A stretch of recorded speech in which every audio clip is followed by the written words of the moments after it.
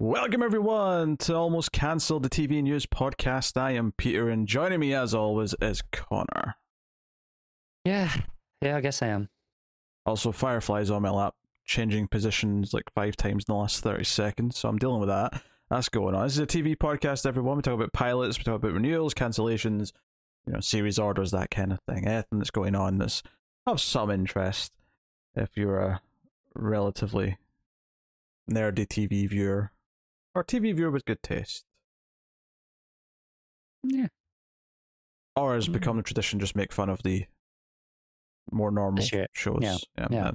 So that is what we're going to get to. And I was expecting a quiet week. It's actually, there's no big news, but there's a lot of things. It's that period where we've had the Thanksgiving break. They get all the stuff out now before the Christmas break. I suppose that's what we're at. But we'll kick off with renewals and cancellations as per usual. And starting off this week, we have a renewal for Surface from Apple. This is for season 2. This is Gugu Mbatha Raw's show. But it's got a renewal, so very good. I've not seen it, but I did just get a new TV, which has given me 6 months of Apple. So guess I'm back on the Apple. I think mine just ran out after a year and a half. It took a long time. Yeah. But it did eventually run out. This is the one where she's got amnesia. She's got memory loss. Oh, yeah. And, so... cool, so that got renewed. As did Tulsa King at Paramount Plus. This is the Sylvester Stallone crime show. Oh, yeah. I remember it being marketed pretty heavily, but then I didn't see anyone actually talking about it. It's from the same guy who does Yellowstone. As far as I know, it's not part of the Yellowstone television universe, but maybe I'm blank on his name, but I'm sure I've seen Taylor Sheridan. Taylor Sheridan. I definitely seen some movies of his that I liked. So stunning insight there. Well, I haven't seen the show, and I'm assuming neither of you. You just sort of pettered out a bit there at the end. I've seen some movies of his I liked, so it's probably all right. I wasn't looking for I was just, it's been renewed. Sylvester Stallone's got another year of a steady paycheck. Congratulations. I'm pretty sure he can get a paycheck anytime he wants. Probably. He's done better than some of the action stars as far as keeping his name fairly in high caliber. I think it helps that he's, relatively speaking, proficient behind the camera as well, right? And in other roles in that, so he's probably a bit more versatile. That's probably true. Cancellations. Netflix cancelled The Midnight Club after one season. This was Flanagan's new show that debuted in October. Yes, but how much of that was a cancellation? How much of that is to do with things that we'll be talking about later, I assume? Well, I didn't actually put it in later. I was just going to bring it up now. But Flanagan and his partner have signed a new deal with Amazon, and they'll be going there. But what struck me about this, one, it's another show cancelled by Netflix, but who seemed to be on a cancelling spree this last year and 2 years in that realm. But what got me about this is that the day this show premiered, I saw a tweet from Flanagan asking the audience if they were seeing the show pop up on their homepage, which felt like a weird thing to see from a showrunner on the day of a show's release. He's double checking that it came out. Well, not so much that it came out, that they're pushing it on the main page. I think he knew it was out. You could find it if you search for it. But is it being pushed to the audience? Is it today's new thing here at the top of the page for the next week should say... Do you think the lack of that push is kind of what's pushed him towards Amazon, potentially? I'm not saying it's the sole reason, but I can't imagine it helped. Yeah. Which is strange, because obviously he's had a pretty good relationship with Netflix for 5 or 6 years at this point. He's made a couple of shows with them. He's done at least one movie with them, Gerald's Game. And yeah, I feel like he's done a couple of movies that I feel I've seen 1 or 2 that have been on there. Well, he did host, and that did go to Netflix. I don't know if that was made with Netflix, so that might have been a sort of hindsight kind of deal. But yeah, that's true. but he obviously did the Hunt in the Hill House. He kind of produced the sequel season to that, but there wasn't a season 2 per se. It was kind of a new story, but and you had Midnight Mass, which was just last year, and everyone was talking about it. I really like it. This came out. There was some people talking about it, people who were keeping it, to pay attention because they like Mike Flanagan, but it didn't quite maybe crack the zeitgeist in the same way. And and what's notable is the day this news came out, Flanagan went on Twitter and posted a link to his Tumblr, said, here's the game plan for season 2. It's not going to happen now. Here's all the information, all the things we set up that aren't going to get answered. Here's all the answers. Which I respect that. I mean, it's definitely it's not happening now, and it does the whole thing. Like, even if they're never going to say anything publicly, it does maybe feel like this relationship somewhere soured for whatever reason. Yeah, it definitely has that vibe to it. And if he's asking, I don't know where it started, because you say he was asking that on the day it came out as to whether or not it was on the front page.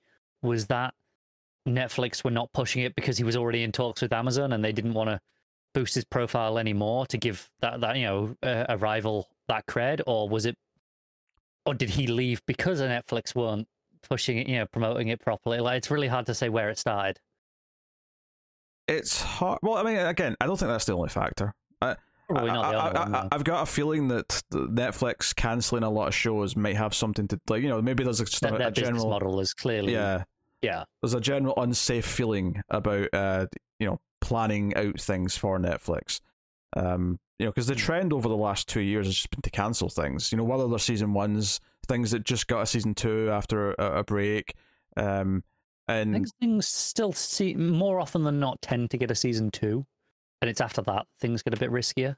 More often than not exclusively. Yeah. Well, I was curious today because I actually looked up. I don't have it up just now, but I just googled what did Netflix cancel in 2022, and there was 17 notable things cancelled, and it's almost as much as last year, but there's still another month left, so they might still top last year's they can top it. Yeah.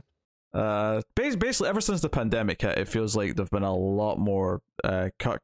I don't think it's the pandemic's fault. I know the pandemic was directly responsible with a couple of them, but I think it's more just that's coincided with other. If I've got an interesting thing later related to competition in the streaming space, which we'll get to. Yeah, there's obviously that. We'll cover that in there. But even aside from that, they've been in debt for years, because that's been their approach has been borrow money to make shows, and we'll get it back later. And it's clearly not working out that well, and they've started to realize that. Hence, we've had the introduction of the ad supported plan recently. I think them being a bit more frugal with their shows is just a natural extension of their current business model. Yeah, but then there's of course the idea that they're so frugal that no one will trust them to ever make a season 2 and will not invest anything in any of their shows. Yeah, it's a catch-22, isn't it? So, there you go. It's obviously they're still spending a shit ton in Stranger Things, but Stranger Things was such a breakout hit that it's guaranteed to get its ending. But most shows don't have that luxury. Most shows have to find their audience, and and we can go back to talking about how shows should be weekly because it gains more of an audience over time, all those other things. But fundamentally, we've talked a lot every couple of episodes, it feels like this year, about a new development, and they might go weekly, or they might change their release schedule, or they're disappointed that things aren't getting enough numbers on the first weekend, and anything past that first weekend is meaningless to them. It's so tough because we want things weekly, obviously. I think internally Netflix probably wants it weekly just from a monetary perspective, because hey, if someone's only interested in one show and it's 10 episodes, you can lock them in for 3 months. Yeah, they might wait until the end to binge it, but that's always a possibility. But that's them. That's them. Like you're paying the premium to get the episodes brand new, effectively at that point. But that's the case on any service. But I think the problem that Netflix have is their branding, that and not intentional branding, but the Netflix model. They kind of popularized binge culture. They definitely didn't introduce it, but they popularized binge culture. I don't think it matters. I think the fact that almost every other service has either just started out weekly or made the switch to being mostly weekly, I think no one, Like, yes, there'll be a certain group of people who are always going to complain online because they prefer binge and don't understand why anyone wants it weekly. That's always going to be there. But I think, by and large, the world as a whole will shrug and say, okay. I suspect you're right, but I imagine there are people in that Netflix boardroom who are terrified of making that jump, because what if they alienate their core audience? That's why they do it with something that's guaranteed. I think that's why you do it with Stranger Things season 5. I think you do it with something so big that people care about so much that they're going to stick around for it anyway. I think it's really notable that the first thing I can think of that Amazon experimented with, because obviously, you know, not so long ago, Amazon were also the Netflix model of here's everything at once. Mm-hmm. The very first thing I think they experimented with it with in a higher profile was the Grand Tour, which, you know, the Top Gear continuation essentially, and because they knew it would have a pretty hefty audience that they were bringing in with it, they felt confident enough to try it. And like I said, you know, you do it with that thing that's a big guaranteed hit that people are going to come for no matter what, and just see, you know, if you notice a drop in where your expectations are, okay, you've miscalculated. Yeah. Clearly, every other service has gone, well, this hasn't miscalculated. This has paid off for us. Yeah. It's better in just about every way, except for the fact that for some people who like to binge, that they're annoyed they have to wait. But the beautiful thing about the weekly model is that you can still wait and binge it if you want. But this pressure to have to rush through a show because you don't want it spoiled, is a detriment to shows. And as a content creator who makes reviews for things, having to race to review the damn thing while people still care about talking about it is honestly painful. I just finished 1899 and I enjoyed the season. You know, I had some flaws, but there was a lot of good stuff to talk about. But it was a bit of, you know, the last couple of episodes, it was like, oh god, I need to get these out soon, as quickly as possible, because like the view count is dwindling every like hour idly, pretty much at a certain point. Much, yeah. And like I said, people have that control. So like, Paige doesn't like watching things weekly because she loses. You know, she'll watch like 2 or 3 weeks and then she'll fall behind, and it'll be like, now it's a chore to catch back up. So she tends to just, maybe she'll watch the first episode to see when it comes out, but other than that, she'll tend to just wait and binge the whole, you know, a season at a time. Maybe sometimes even 2 or 3, but usually, you know, a season. And you have that choice, but I think the big thing is that I've seen someone cynically say, why don't you just agree with a bunch of friends to all watch a show at the same pace so you can talk it and have the conversation thing? And it's like, yeah, but that's like trying for the fact that people have lives. Yeah, trying to organize a group of people to commit to that and stick to it when they have other commitments and schedules. The great thing about weekly TV is that it takes all of the frustration of doing that away and just makes it the natural course of events. And that's the way it worked for a long time. And it still works better. So here we are. It works better, I think, for the audience as a whole. Even if individual people don't prefer it, it works better for the audience as a whole because it can grow the audience. The word of mouth can make people want to catch up. They can see the numbers of a show grow up over the course of its 10 episodes or whatever. Like, I know you don't care for the show, but can you imagine if Game of Thrones had been like a binge, like season, not like Netflix model of season at a time? That would not have been the cultural juggernaut that it is. No. And honestly, I think they're about to have a hit with Last of Us, and I think the fact that that's going to be weekly for 9 weeks is going to help that show. Probably, like, yeah, you know, we've seen it with. I think the Disney Plus shows have been a real strong example. Like, you know, going back to, you know, Mandalorian season 1, the way that everyone was talking about that for the first, you know, what was it, like 3 months, give or take. I think it was something like that. Yeah, that was the only thing anyone was talking about every week.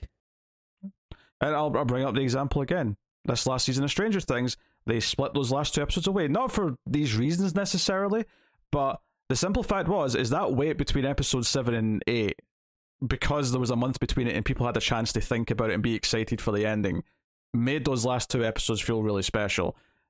You can have that every single week. It's not that complicated, Netflix. The TV industry figured this out decades ago. Oh dear. Anyway. But then they have to cancel all their goddamn shows because nothing's doing the insane numbers they want it to, and here we are. We'll come back to that a bit. Here's a sad one. So, not that I care about the show necessarily, because I watched the pilot and it was kind of ungood. But Moonhaven, right, has been cancelled at AMC, technically AMC Plus. It's in the future. There's like a colony on the moon. Earth's kind of like a cyberpunk shithole with nothing but smog, and like there's a paradise on the moon that have been sort of like people, presumably. Well, it's not so much rich people. It's kind of like a colony that was formed to try and like, and they've got all these like strict rules that are different, and they're very peaceful. It's kind of like a cult, but the whole point is to learn like how they live up there to then improve life everywhere by following their example, kind of thing. But there's corruption, blah blah, right? So the show wasn't very good. It was pretty sloppy written and all these other things. But the other reason why this is an interesting cancellation is that it had already been renewed and they've changed their mind and cancelled it. Ooh, that's rough. Yeah, I feel for anyone working on that who thought they had another year's paycheck coming in. I know. So yeah, AMC across the board are laying off like 20% of its staff. They're doing a lot of like restructuring right now. And this is what's led to this. Like they're writing off shows, even ones that had already renewed. So I'm not surprised because it doesn't fit what I think of as what is the typical AMC show right now, which kind of still follows in that Breaking Bad, Sons of Anarchy mold of the kind of morally grey, kind of slightly older man. I don't necessarily think this would have affected it, but I am glad Saul finished before this happened, just in case. Yeah, just in case. But you see that fits in the AMC mold of what their standard show is right now, and has been for a good decade. Yeah, well there you go. You mentioned The Mandalorian. We got a premiere date for season 3. It's coming on the 1st of March, obviously 2023. So yeah, that's cool. We've got Bad Batch starting. I can't remember if that's late December or early January. I'm sure that was announced like a month or two ago, and I told you about it. Yeah. But my point is, that'll probably run more or less kind of exactly into that. I imagine. I think Disney would like nothing more than for Marvel and Star Wars to always have one show each on. Why wouldn't they want that, right? I'm pretty sure that's what they want. Also, just while we're on Star Wars, very briefly, I finished the last episode of Andor. I know I'm like a week late, but I watched it yesterday, and very good season overall. I would say comfortably the best Star Wars show right now. Just on the fact that I think it's the most accessible to non-Star Wars fans as well. I just think it's the best written show, and there is absolutely no kind of look at these Easter eggs. I mean, there's some like set design, just like costuming things that are like in the background. But absolutely none of the plot, dialogue, characters reference kind of anything at all. I mean, I thought the first episode was pretty good for what it was. I didn't come back, but I think it's actually like, it's not just a good Star Wars show, because obviously I'm going to enjoy most of those anyway. I think it's a very good season of just sci-fi TV.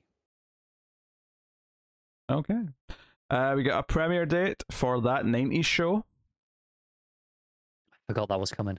Yeah, January 19th. This is Netflix, so good luck. It's got name recognition though. It does. It's actually and nostalgia for the 90s is high right now. Yeah. When did that 70s show end? Was it probably about like they started to? Has it actually been 20 years since the end of that show? I think we worked out it was going to be roughly the same kind of distance away from. Yeah, that's right. Okay. So yeah, I mean, I don't have much. I was never that into that 70s show. It never really did much for me. But have at it. No, but this will hit all your 90s nostalgia buttons. So. Oh yes, very maybe. Yeah. So. We got a trailer. We got a few trailers actually, but there's one that sticks out that we should talk about, and that is Gen V, which is the spin-off to The Boys. So it's very much a teaser, and it's a lot of quick cuts of just characters and outrageous violence, and not much else. Set to music, but yes, I mean, it looks fine. I'm waiting for an actual trailer with some substance to it. But I'm not worried because The Boys has such a great track record at this point that I'm confident in them. I'm feeling, and nothing about this looked bad. Certainly, it looked like it had the same outrageous kind of sense of like adult tone and humor and violence and all that stuff. as long as it still has some semblance of heart and character to back that up, like The Boys sure. does. And I'm pretty sure the people writing that show are aware that is what. Well, it's not just the hyperviolence that people are there for. I think that they know what makes it function as a story as well. So I'm sure that'll translate across this. I'm not worried. Yeah. And you know what? I am so happy that they didn't call it The Boys Gen V. I applaud them for that. I can respect that, yeah. Just put some things in the trailer that make it clear. And you see that in the trailer, you see a bit of A-Train, like his photo on the vending machine. And it'll be really easy still on your advertising banners from Amazon. Whether that's online or like on the side of a bus or whatever. Yeah, just it'll be really easy to say, spin off from The Boys or whatever, in the world of The Boys or something. Yeah, whatever. It's easy. Yeah. But you can do that with season 1, then you don't need to do it ever again. You can it can just be on its own. Yeah. So cool. But yeah, no, it looks solid enough. This is an early teaser, seemingly, because I think this is probably not coming till like late spring, maybe summer. Yeah, it just said 2023. I would not be surprised if it takes that kind of early summer slot that The Boys has typically kind of fallen into. Yeah, I would concur with that. I'll just mention there was a trailer for Witcher Blood Origin, which is the spin-off. I didn't watch it because no one cares what I think of a spin-off to a show that I gave up on after one episode. But I didn't watch this trailer. I watched the first one they put out. I'll probably watch it. It's I think this is the Michelle Yeoh one, and it looks like a fantasy show. And I think it's coming on. I want to say it's coming like Christmas Eve, something like that. I think it's the 26th. I think it's the day after Christmas. Is it? Okay. I knew it was around Christmas time. Yeah, I'll probably watch it. And then the other trailer we got, which I did watch and we'll mention a bit, is The Last of Us got a new sort of more full trailer with a bit more plot and character in it, and again, more sequences from the game that you can kind of recognize. Although notably, there's a couple of characters that I didn't recognize from the game where I'm like, I have no idea what this segment is. There'll probably be another new trailer next week because I know you got the two main actors showing up at the Game Awards. So that's true. I'm surprised if there's a trailer to go with that. Yeah, there was a bunch of movie trailers this week from Brazil Comic Con. I don't know if that's also led to some of these things, but possibly. But yeah, I mean, it looks good. There's like snippets of just like Joel and Ellie talking to each other, and the lines don't even necessarily match lines that were in the game, but you definitely get the same relationship from them. There's a joke in the trailer where it's clearly early on. This is very late on spoilers because the premise of the show is that he has to travel a girl who's immune, right? That's the premise. That's the premise, right? Yeah. And so there's a scene in the trailer which is clearly from near the start, maybe probably episode 1, where it's Tess, I think's her name. Take this girl, and it's just been explained to him that she's immune, and she's shown him the bite, and he's like, if she even like twitches, implying that if he even thinks for a second she's not actually immune, he'll just kill her, right? And immediately Ellie just starts doing an impression of a clicker, and it's kind of funny. Definitely wasn't in the game. That was not in the game, no. No, but that is, I would say, definitely on point as nailing those characters, because it could have been in the game and you wouldn't blink an eye at that. Yeah. And there's a couple of little quick exchanges. I was like, I don't remember that line of dialogue, but it does sound like them as well, which is good. So you see some other characters that you might recognize from the game, and there's even a small Troy Baker cameo. He's like, just as there should be. Yeah, he's just kind of in there. He's kind of like a henchman to some like a more important character. So no, it looks good. There's a tease at the end of one of the bigger monsters from the game as well, which looked good. So, yeah, I didn't watch the trailer, but mainly not because of anything against the show. Just I'm sure regular viewers know I tend to only really watch one trailer of something, and at least one proper trailer. And I did feel like the first Last of Us trailer we got was enough to give me, okay, I know what to expect. Yeah, I think when if you've played the game all the way through, you know the story as well. You don't need as much of a selling point. I think what's getting me about watching it is that it looks very high in production value and directing quality. It looks good, just visually. Well, it's your is this one that's your Chernobyl guy, right? Well, rating, yeah. Yeah. And maybe I have to double check the director. I'm not sure on director. I think it might be, because I feel like it is, because that was the part of Chernobyl I didn't like. Because you're weird. Everyone else. Yes, I'm aware. I'm aware. Look, I'm not saying I'm right. I'm just saying I didn't like it. I just once in a while, there's something that just hits that is universally praised as one of the best things of the year, and you just sit there and go, eh. I'd love to love it. I'd love to have been feeling the same thing that all of you guys did. It doesn't want you anymore. I would have done. It doesn't want you anymore. No, it doesn't. But yeah, no, it looks good. This could actually be a genuinely great adaptation of a video game, which is... Hey, it had to happen eventually. Which is something... And even if you like Witcher, which I don't, that's an adaptation of the book series, which came first. So that's not really I would say... I think The Witcher is quite a good TV show. Not like the best show ever, but I think it's a quite good fantasy TV show. I think it's a pretty good adaptation of the books from what I've read. Yeah, but it's an adaptation of the books, so it's irrelevant in this conversation. Yeah, it's funny because the new Mario trailer came out for the movie this past week, and like it looks like it's doing what it needs to do. It's got like there's a bit of Mario Kart in there. There's some cameos from other Nintendo things, and it's doing a lot of things that is going to please Mario fans in there. I have heard the trailer looks. I've not seen it yet, but I've heard generally positive opinions, more so than I think I expected from. Yeah. Notably, there wasn't a lot of Mario talking though, and that's what people are, I think, most concerned about is the Chris Pratt factor. But yeah, the reason why I'm bringing it up is that I think that what Mario, that movie that's coming out next year, and what this Last of Us TV show has in common is that they both picked the right home for what they are and where they should be. A HBO show is the perfect place for a Last of Us adaptation, just like a CGI animated film is the perfect place for a Super Mario adaptation. Yes, 100%. And, that said, though, it will not be as good as the Bob Hoskins classic 1993 science fiction extravaganza. Magnum opus was the word I was going to. Jesus, you're going that strong.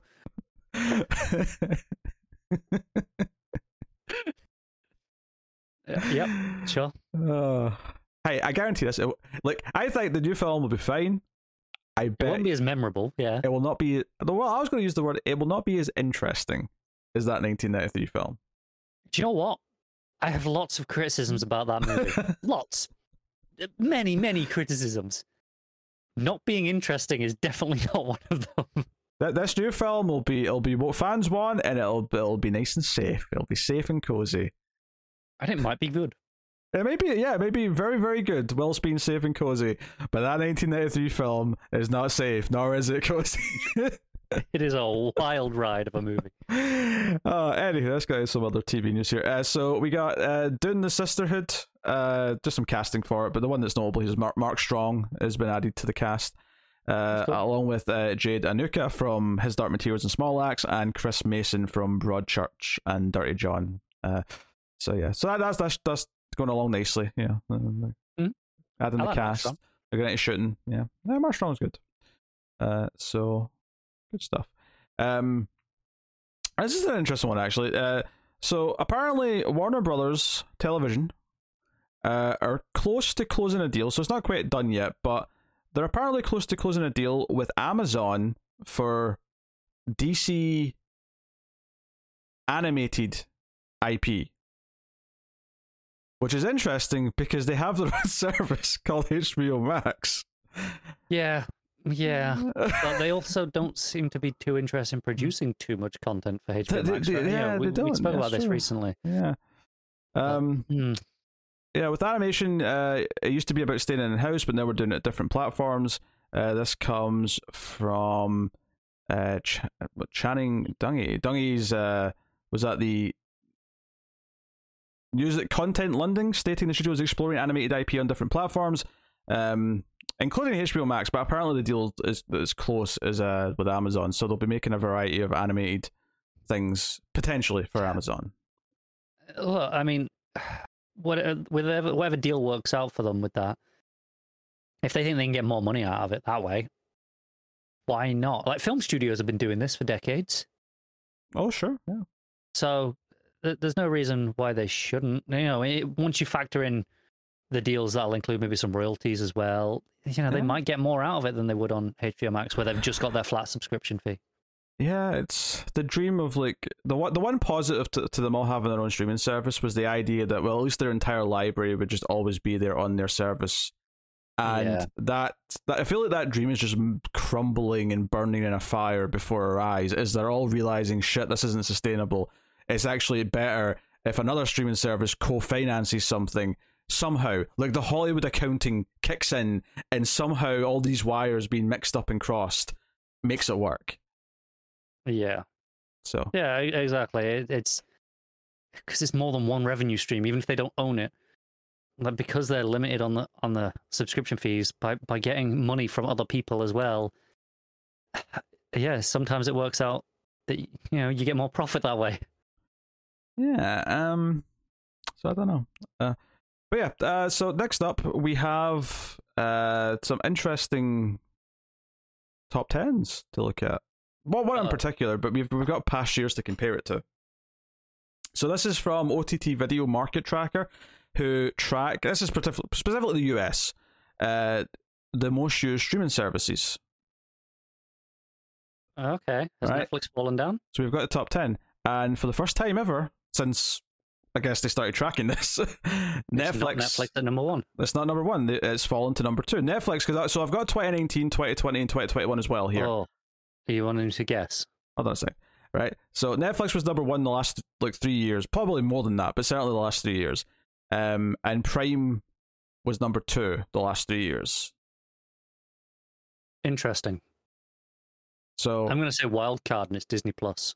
Nah, Prime's number 1. So they've swapped. But yeah, there's no harm in guessing the rest here. What do you think number 3 is? Is it Disney Plus? If it's not Disney Plus, I think it'll be Apple. I think those are 3 and 4. Number 3 is Hulu. I forgot about Hulu. I'm not gonna lie, I forgot it existed. What's interesting though is that Hulu was in number 3 in 2019 and 2020, but it swapped with something else last year.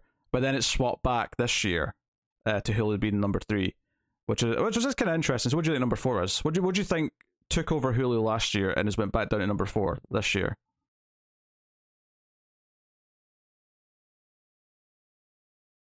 Yeah, I'm thinking maybe Apple, just because of the amount of free subscriptions they give out. Disney Plus. No, damn it. I wonder why this, because is that maybe some people bored of Marvel and Star Wars shows potentially this year, or maybe it's just their price increase that they had. Yeah, and but obviously people are tougher this year. Yeah, I mean, Hulu and Disney get bundled. Maybe if there's enough people getting the bundles, and then there's just enough people who only want Hulu because they don't care about the Disney stuff. That's possible, yeah. But there's a lot of stuff that goes straight onto Hulu that airs on network TV that some people might care about, and that might get a big chunk of the audience as well. So there's a lot of reasons. It's interesting though that it's still competitive with Hulu. I mean, obviously Disney kind of own both, so they're winning here. They're raking it in either way. Yeah. What do you think it's next? What do you think number 5 is? Is it Apple? No, HBO Max is number 5. Ah, really? Yeah, they've been number 5 2 years in a row. Obviously, they didn't exist in 2020, so no, they wouldn't have done. So they weren't there. Yeah. I'm just gonna guess Apple every single one until I'm right. Number 6 is ESPN Plus. I was never gonna think of that. Probably not. Number 7. Is it Apple? Paramount Plus. What? No, I don't believe this. This can't be true. There is no way Paramount Plus has more subscribers than Apple. They got the Star Treks, and they got No, I don't believe it. They got Yellowstone. No, I don't believe it. Number 8. Is it Apple? It's Apple TV Plus. Play. Number 9 is actually the first time this one's cracked onto the top 10.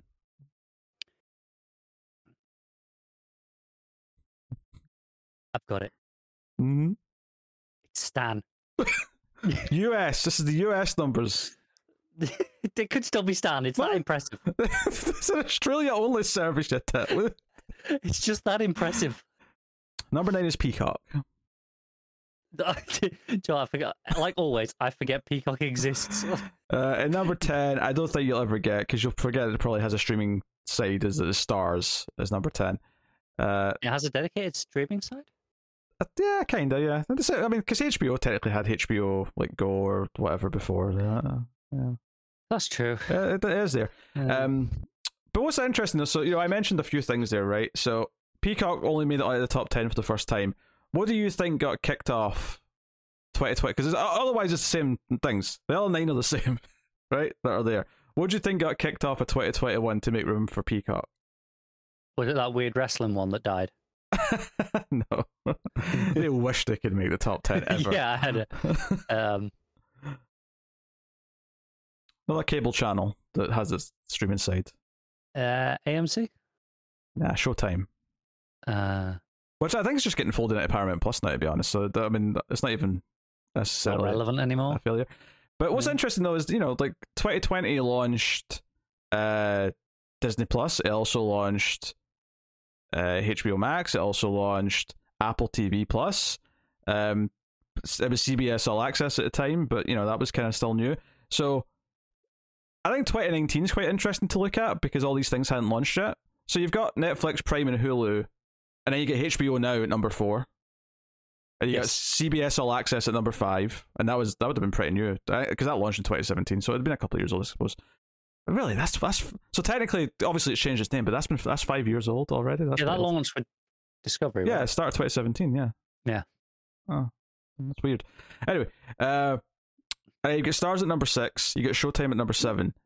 You get ESPN Plus at number 9. But number 8 and 10 are just like, they just get jettisoned away as soon as other things launched, and those are MLB TV. Which I assume still exists for its niche, but obviously just bigger, more broad things exist now. And 10 Sling TV, which does still exist. I know it still exists, but obviously can't compete with the big dogs once these other big things launch. I just thought that was interesting. They haven't got Disney money to be slapping around. No. So yeah, it's very consistent, and for the first time, Netflix has been bumped for the top spot in Prime. I'm not surprised by that. I think as well with Prime, it's worth always remembering many people, myself included, do not get just Prime Video. They get the full Prime package, with the the delivery perks and everything else that comes with. So that does boost their numbers pretty significantly. And it's worth mentioning there's a package for Hulu, Disney Plus, and ESPN Plus together, and so that kind of boosts all their numbers a little bit because some people say, "Oh, go on, I'll take all 3 then." For an extra couple of dollars, whatever it is per add-on. Yeah, so so I thought it was interesting to look at, and you can see which ones kind of. Paramount being above Apple is a little surprising, I suppose, in some ways, but at the same time, Apple doesn't have the back catalog, so. I mean, that's true, but I would say maybe this is just the circles that we tend to run in a little bit more. I see people talking about Apple shows significantly more than I do any. Oh, so do I, but I think this is it's a different audience, a more mainstream audience, maybe likes Paramount Plus more, and that's just how it is. But that'll take us on to the new shows we're going to talk about, the new dramas. So, buckle in for this. I guess there are some, So Scarlett Johansson is going to star and executive produce in Just Cause. No, it's not based on the video game. Damn it. Just in case that's where your mind was going. That was literally the first place my mind went. It's a thriller limited series based on John Katzenbach's 1992 novel. It's a competitive situation. This landed at Amazon Studios with a straight-to-series order at Prime. So they've got another big, star in a limited series. Well, they've got money to be thrown around, clearly. Apparently, yeah. So in the TV adaptation of the book's male protagonist, Miami newspaper editorial writer Matt Cowart, will be undergoing a gender swap, and instead it'll be a female character played by Johansson, playing the series' female lead Madison "Maddie" Cowart, a struggling reporter for a Florida newspaper sent to cover the final days of an inmate on death row. And she has kind of a connection to this, because when she was 10, she appeared in the 1995 movie adaptation of this as like a daughter of someone. So she's actually got like a connection to the start of her career to this. Fair enough. It's obviously a very dry description. Yes. But I think, with a good direction and I would assume a good performance, say what you want about her. She's a good actress. Oh yeah. I see when I first read this earlier, I kind of misunderstood what it said at first, and I thought she was taking another problematic. You know how she got a lot of flack for Ghost in the Shell, right? Yeah. I thought she was playing a trans character. And I thought, oh, this is a bold choice given like some of the controversy you've had. And I was, oh no, they're just changing the character from the book. It's not the character themselves. Is okay. And I was like, okay, that's fair enough. No one's going to cry because a white dude got replaced with a woman. It's fine. No, people can celebrate that. I'm pretty sure. I say that there are assholes in there. There will be, yeah. You know what I mean? Like the thing is, the assholes on the internet who will complain about those things probably don't care about this project. No. See, this doesn't have robots in it or superheroes. Yeah, exactly. So I think we're good. Or proton packs. Yeah. So, yeah. So it may end up in a special kind of thing, but obviously it's a bit of a dry read on its own. It is, but I can, with trailer depending will determine whether I watch it. But I can see it being a really good show. Yeah. So next up we got Cynthia Erivo and Renée Zellweger are teaming up. Arrival's going to be in it as well as producing it. Zellweger's just producing. So this is coming from MGM and it's in the works at Apple TV. So the project's in the early script stages. Arrival's going to be leading as a neuropsychologist wanted for fraud, kidnapping, and murder. Throughout the series, her public fall from grace will have question marks hanging over it, whether she was the victim of a dark conspiracy or is in grave danger to the government and society. So, okay. Yeah. Again, it's the sort of thing where it's just a bit of a generic sounding thriller. Sounds a bit dry, but again, good direction. Yeah. She's a good actress in what I've seen her in here or there. She was probably one of the best things about that otherwise pretty dull Outsider TV show we did way back. Oh god, yeah, I forgot about that. Yeah, that was pretty dull. Yeah, and I think in terms of we were just talking about the streaming services about keeping things not in house as much. MGM obviously, I think they're owned by Amazon now, right? They are. In fact, Amazon I think just restructured MGM's TV department in some way. Yeah, and here they are producing content for Apple. It's a funny world. Which just tells you that clearly this in the long term makes them more money, right? Yeah. Next up, best-selling author David Baldacci's Atlee Pine book series. So the books, the Atlee Pine series, is heading to television. Amazon Studios is developing the untitled drama based on the novels, written and executive produced by Aisha Carr from Government Cheese. Never heard of it, but it sounds interesting. And money on the name just being the title of the first book. Very possibly, yes. I don't know if this is the first book that's on this image, but it says Long Road to Mercy. That's not a bad title for a show. Yeah. So it follows an exceptional FBI agent, Atlee Pine, as she finds herself at a crossroads in her life and career. She has to go back to solve the one case that has shaped her entire existence. Please the disappearance of her twin sister 30 years ago. No. Well, it definitely crossed the line. See, that's not even personal and professional. I mean, it kind of is in function, but not in wording. But it is the hometown return. And also kind of the dark secret from your past, though, as well. Like, it's kind of the secret of who... I need to drink for this. Killed her sister. Yes, go. Yeah, drink for it. Yes. Yeah, how many times? I mean... Well, you kind of got half the personal and professional, so let's just say 2 overall, and we'll call it there. 2. All right. Yes, for those of you who are joining us for the first time, there's a few like tropes that show up in these show descriptions that Connor will take a drink for. Any sort of version of professional and personal life being described. Someone returning to their hometown for some reason, or or from their youth perhaps, is maybe a straight stretch of it, or something unveiling a secret from their past in some way. Or a family secret. Or a family secret, yes, which this obviously is falling under. So yeah. But there you go. First show and I got 2 drinks already. Nah, this was like the 3rd show. Oh yeah, but like the first one to hit. Oh, okay. It gives me 2. We're only like a sentence in. Yeah, so I mean, this being at Amazon Studios means this might be more interesting than, even though I can see it being on like Fox or CBS or. If this was a description of any network show, I'd be like, yep, yeah, that wouldn't feel out of place at all. Yeah. Well, Netflix are still making stuff because they've got Robert De Niro in his first TV role coming up. He's going to star and executive produce in a limited series called Zero Day from Eric Newman and Noah Oppenheim. So it's in development. They're keeping the details secretive, but apparently De Niro's going to play a former US president in a political thriller.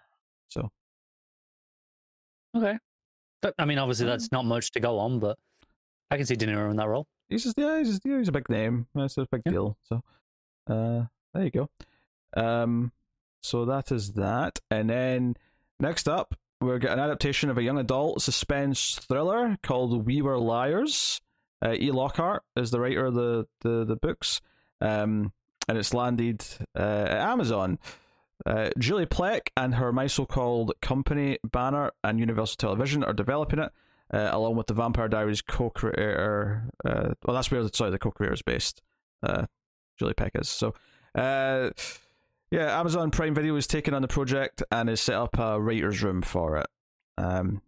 We Were Liars is a tragic love story and an amnesia thriller set on a privately owned island off the coast of Massachusetts. Focusing on the theme of consequences of one's mistakes, the series follows the wealthy, seemingly perfect Sinclair family who spend every summer sitting gathered on their private island. However, not every year is the same when something happens to Cadence during the summer of her 15th year at, I hate how this is worded. She and the other 3 liars, Johnny, Gat, and Mirren, re-emerge 2 years later to prompt Cadence to remember the incident. I don't know if that counts as secret from the past. Nah, I mean, it sounds like that's the prologue, and I mean, if it said during our childhood it jumped ahead like 10 years, then I'd say it would maybe count, but 2 years, yeah. In her 15th year, I'm like, I hate this. I hate this from the description. Yeah, I'm never watching this. You might, but I'm not. Well, not by choice. Well, I didn't say by choice, but you might still watch it. All right, next up. Sometimes, doesn't it? Radley Cole from The Terminal List is going to star and executive produce in a show for Hulu, a limited series called Under the Bridge, which is based on a book by Rebecca Godfrey. So nothing to do with the Red Hot Chili Peppers song. Oh, the first thing my mind went to as well. Cole will play the late author Godfrey in the adaptation of the 1997 true story of the 40-year-old Rena Virk, who went to join friends at a party and then never returned home. In the book, Godfrey takes readers into the hidden world of the 7 teenage girls and a boy accused of savage murder, revealing the startling truths about the unlikely killer. So, sounds very generic. Yeah. It's just murder mystery, basically, right? But like, hey, look, it's all these teenagers. Yeah, true crime knows it's a hot commodity. It is. I still don't. I don't get it. I don't. I just don't understand the appeal. I'm yet to see any true crime thing that I'm like, okay, I'm convinced. Maybe one day. Maybe this will be. No, this won't be the thing. Yeah, not for me. I don't think either. But you never know. I mean, this is not a thing where, again, execution's everything. No pun intended. Yeah. Next up, Daisy Ridley is going to star and executive produce in a series based on a best-selling novel called The Christie Affair. The writer of this will be Juliet Tauhidi, and the original author is Nina D. Gramont. So, Miramax TV is the one behind this. It's a murder mystery. In 1926, when her husband's affair became public, Agatha Christie vanished for 11 days. In this reimagining, told through the eyes of her husband's mistress, Nan Odia, played by Ridley, Nan and Agatha become entwined in each other's lives in ways neither expected. Yeah, I've seen so many things set in those 11 days. And I've never heard of this 11-day period, but sure, yeah. Oh yeah, no, it's a thing. I'm pretty sure. Like, I've even seen some of the debunked have been like that wasn't even like 11 days. It was just it's some days that aren't quite accounted for in her like diary or whatever, something like that. It's just like, yeah, well, it was probably nothing. It is the general consensus, but of course there are conspiracies and stories, because why wouldn't there be, right? And yeah. This sounds really trashy. Perfect for an actor from Star Wars, then. Hey, she's good. And also, she was posting on Instagram this week. Maybe she wasn't there this week, but she was posting pictures that showed her at Lucasfilm. I don't think she was pictures of herself there, just, like, they've got like a Yoda statue in like the lobby or whatever, and she's posting pictures of it, and it's like, oh, a lot of speculation that she's there in talks to be doing something, and there's a lot of speculation of it being TV show related, and her being I feel like you just added in the speculation of it being TV related just to justify why you brought it up on this. No, I actually didn't, but that is the primary speculation, is that, because obviously right now Disney seem a lot less interested in Star Wars movies than they do Star Wars TV, right? True. Things could change. Maybe it is a movie they've got in mind, but she has voiced some of the animated stuff already for the TV and like the YouTube stuff that they've done in the last few years. So there is a reason to think that it is probably leaning towards a TV project, if it's anything at all. I mean, you never know. It could be nothing. As someone who's not passionate about Star Wars and is kind of was sick of hearing about it quite quickly once it came back. Mm-hmm. Them ballsing up the movies so badly that they just didn't want to make any more after the kind of impressive that they managed it. I'm like, I couldn't have imagined in my wildest dreams that they would accomplish that to the point where I've now went 3 years with no new Star Wars movie and there's none on the horizon. Like, if there's the next one has to be at least 2 years away, and that's if they announce it like right now. Yeah, I mean, they did announce a few, and we were meant to get the Jenkins one, right? Yeah. The Pi Jenkins one, but then that went to shit. Yeah, nothing's shooting. Everything's yeah. And they've just swapped out their CEOs again at Disney, so I mean, who knows what's going on over there with decisions getting made. So anyway. Yeah, God knows. But just on a personal note on that, I'm okay with it, because every single one of my favorite Star Wars projects has been TV, not film, really. So I'm okay with it. Like the holiday special, that was TV. Oh yeah, that's top 3 Star Wars material. Yeah, definitely the top 3 things that George Lucas has ever written. That's not a joke. That's just kind of almost factual. It's very harsh. I mean, I'm kind of throwing like Return of the Jedi under the bus a little bit with that, but a little bit, yeah. Maybe fourth's a better. Anyway, so next up, George Stephanopoulos, I believe it is. Stephanopoulos. There you go, George Stephanopoulos. There's too many letters in that word. Like, what the hell? There is, yeah. How dare you? And Ali Wentworth have launched a new production company called Bed by 8, and they've got 2 scripted projects already in the works right out of the gate. So the first one's called Let's Not Do That Again, and it revolves around Nancy Harrison, who is about to win the Senate race until her daughter Greta makes headlines throwing a bottle of champagne through a bistro's window. Or is that a bistro? Sorry. Bistro? In Paris. Bistro. Okay. A bistro's window in Paris.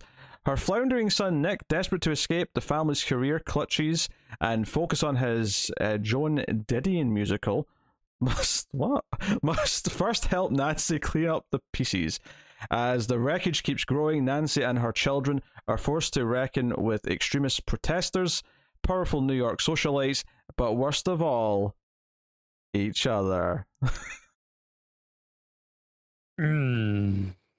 Yeah.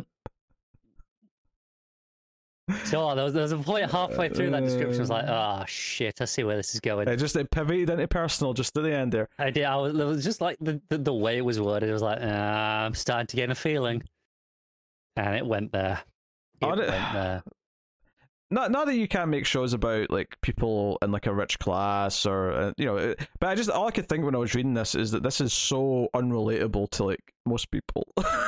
Like so much of this was just, I don't know, just the way it was written just made it all sound a bit hoity-toity and like, let's follow these rich people. The Sun's putting on a play. Like, but so's like, I don't know, Bridgerton, and that was stupidly popular. I suppose. The other one, there's less about this one in terms of description, but it's called Intelligence. What do you think Intelligence is about? Nothing good. It's about people who work in the basement, known as the mines of the CIA. That's it. That's all we've got for that. Sure, this isn't a CBS show. It may end up. I mean, there's no networks attached to these. This could end up at CBS. Yeah, that's got CBS written all over. Why would you call it Intel? You've got a better title. You just said that you've nicknamed it the Mines. That's a better title. That goes, oh, the Mines. What's that? And then it's like, oh, it's the Mines of the CIA. Like, there's at least a bit of intrigue with that title. It sounds like something. Intelligence just sounds like the most generic title for a CIA show ever. And they're really shouldn't, because every poster they ever do, Intelligence has to be dead center.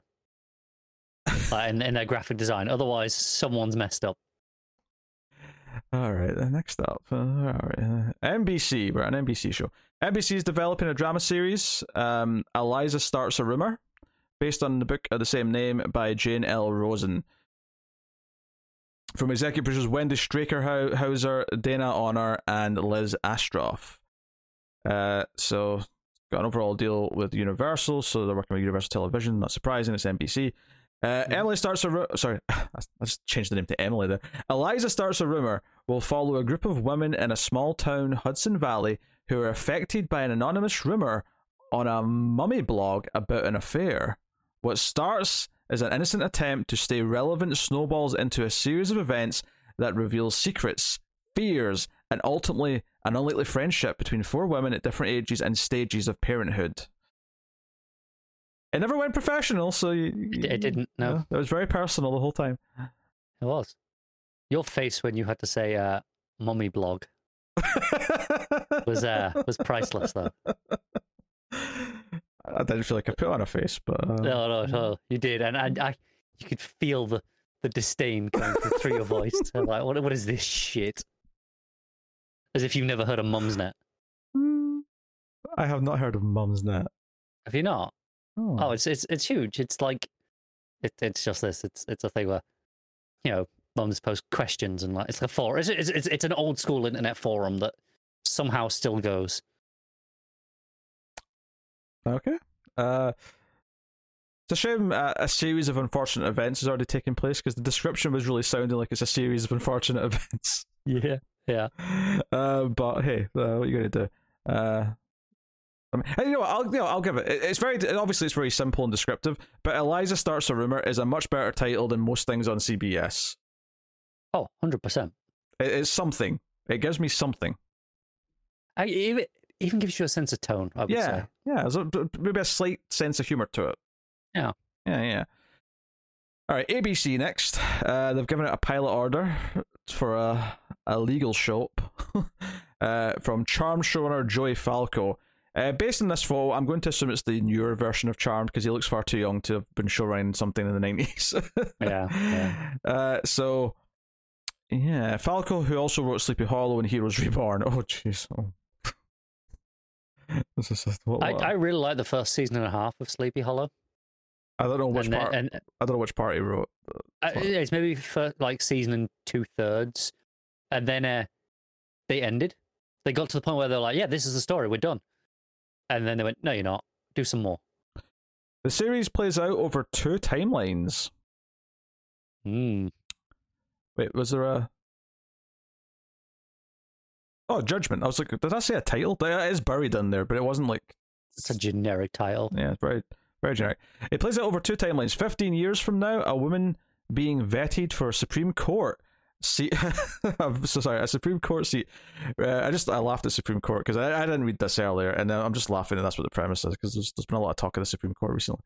But yeah, so a woman being vetted for the Supreme Court recounts her experience at a prominent DC law firm in 2023 which is obviously present day when this comes out, where the only thing more controversial than the cases was her messy love life. Caught between two feuding brothers. No, it's not even just that we've got a personal and professional. She's in like a love triangle with two brothers. This is just this is like the chef's kiss of shit. No, do you know what? This is so, like you say, chef's kiss of shit. I think I need to drink something nicer than the usual swill to respect the effort that this is going to. I'm not even done yet. Now, with the Supreme Court seat on the line, all of her darkest secrets are at risk of coming out, threatening her nomination, her reputation, and her marriage! Hang on. That's double personal and professional. Yes. And darkest secrets. Oh, kind of, yeah, because it's all about the secrets coming out, because it's got the framing device of the future timeline. Yeah. You're right, kind of, yeah. What do I even drink to... You know what? Hang on a second. I'm gonna get something nice out for this. Oh my! We're breaking out the expensive booze, apparently.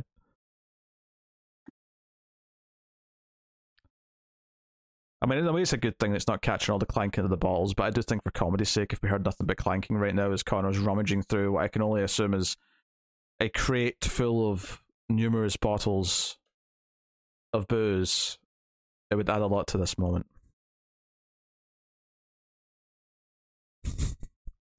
I'll give you some clanking.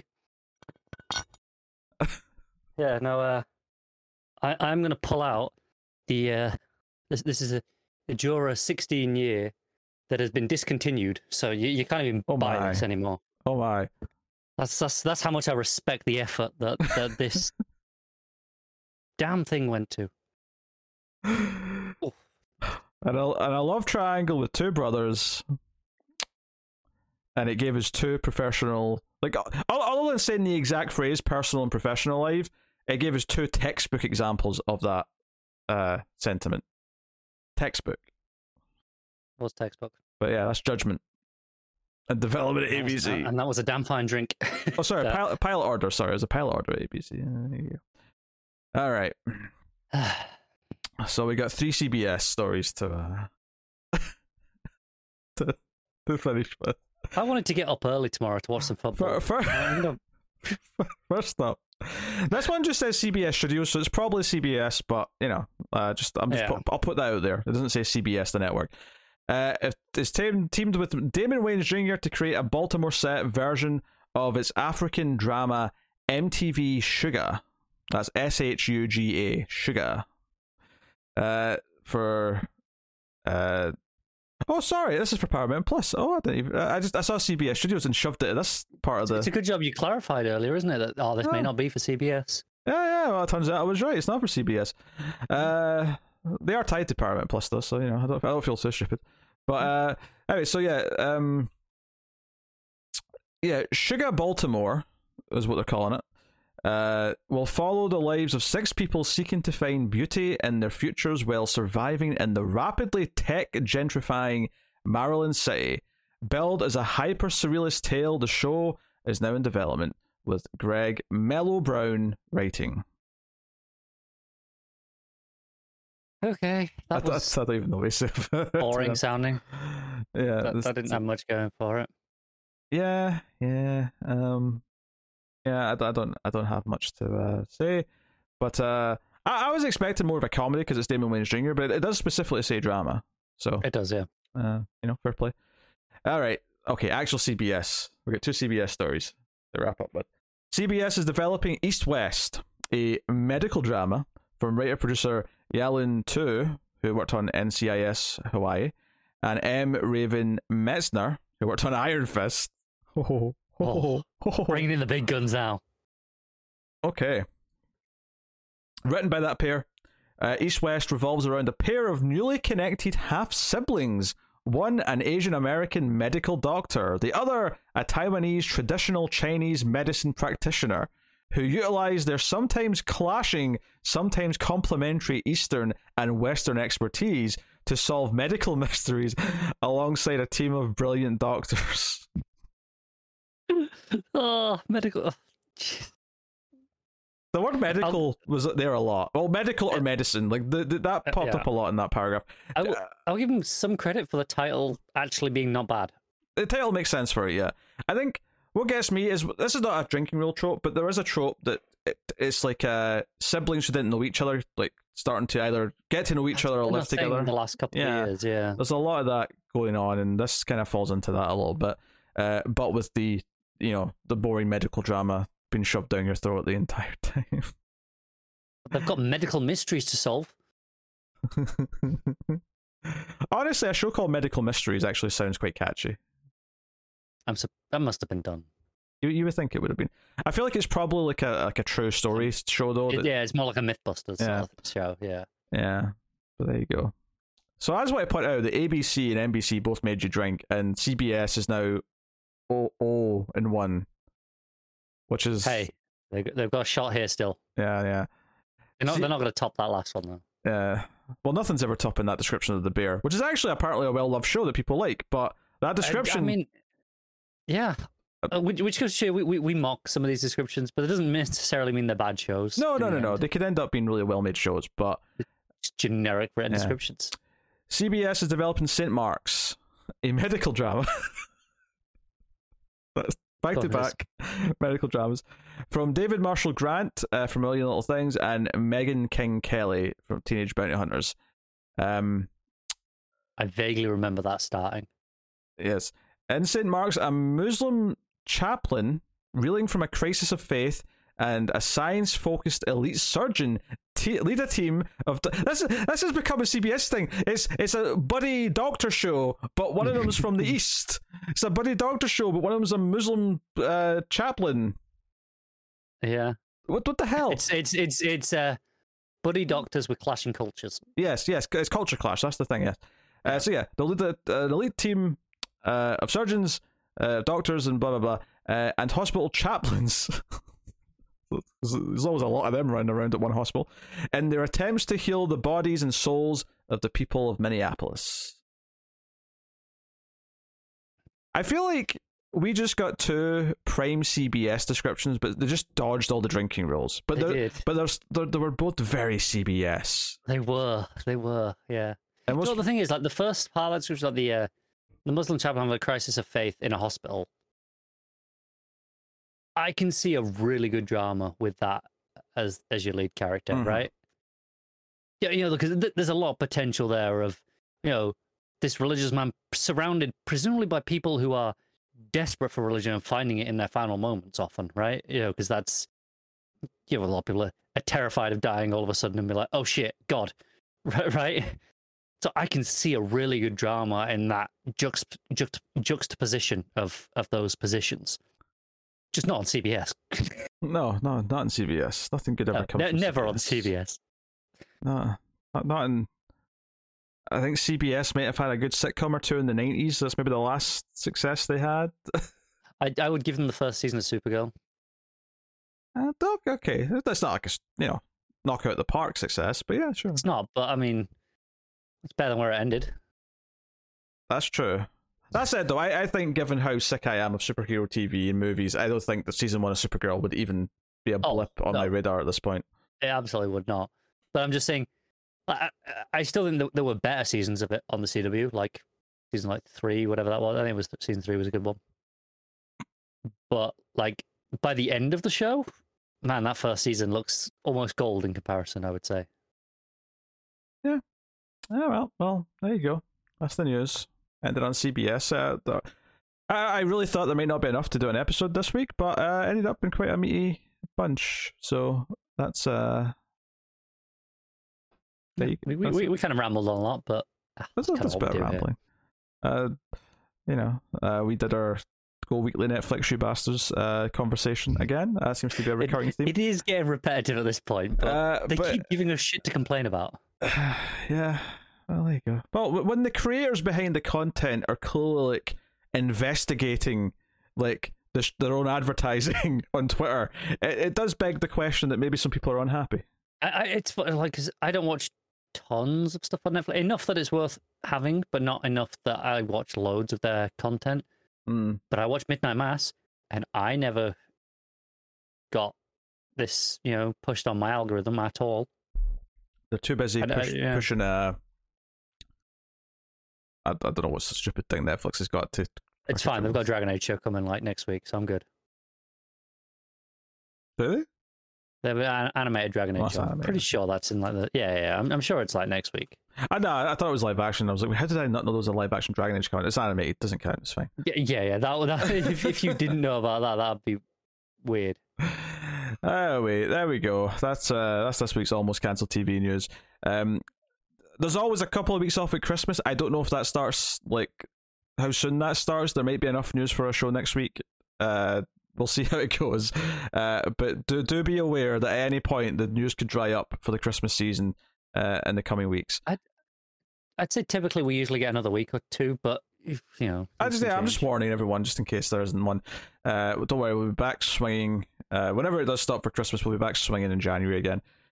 But that is that. But like I said earlier, I finished reviewing all of 1899 season 1. Certainly, big final 5 minutes. Which I'm assuming means some cliffhangers, which Netflix has presumably not renewed it yet. Oh, there's yes. It's not finished. It's not in a neat bow. I'll say that. Shocking.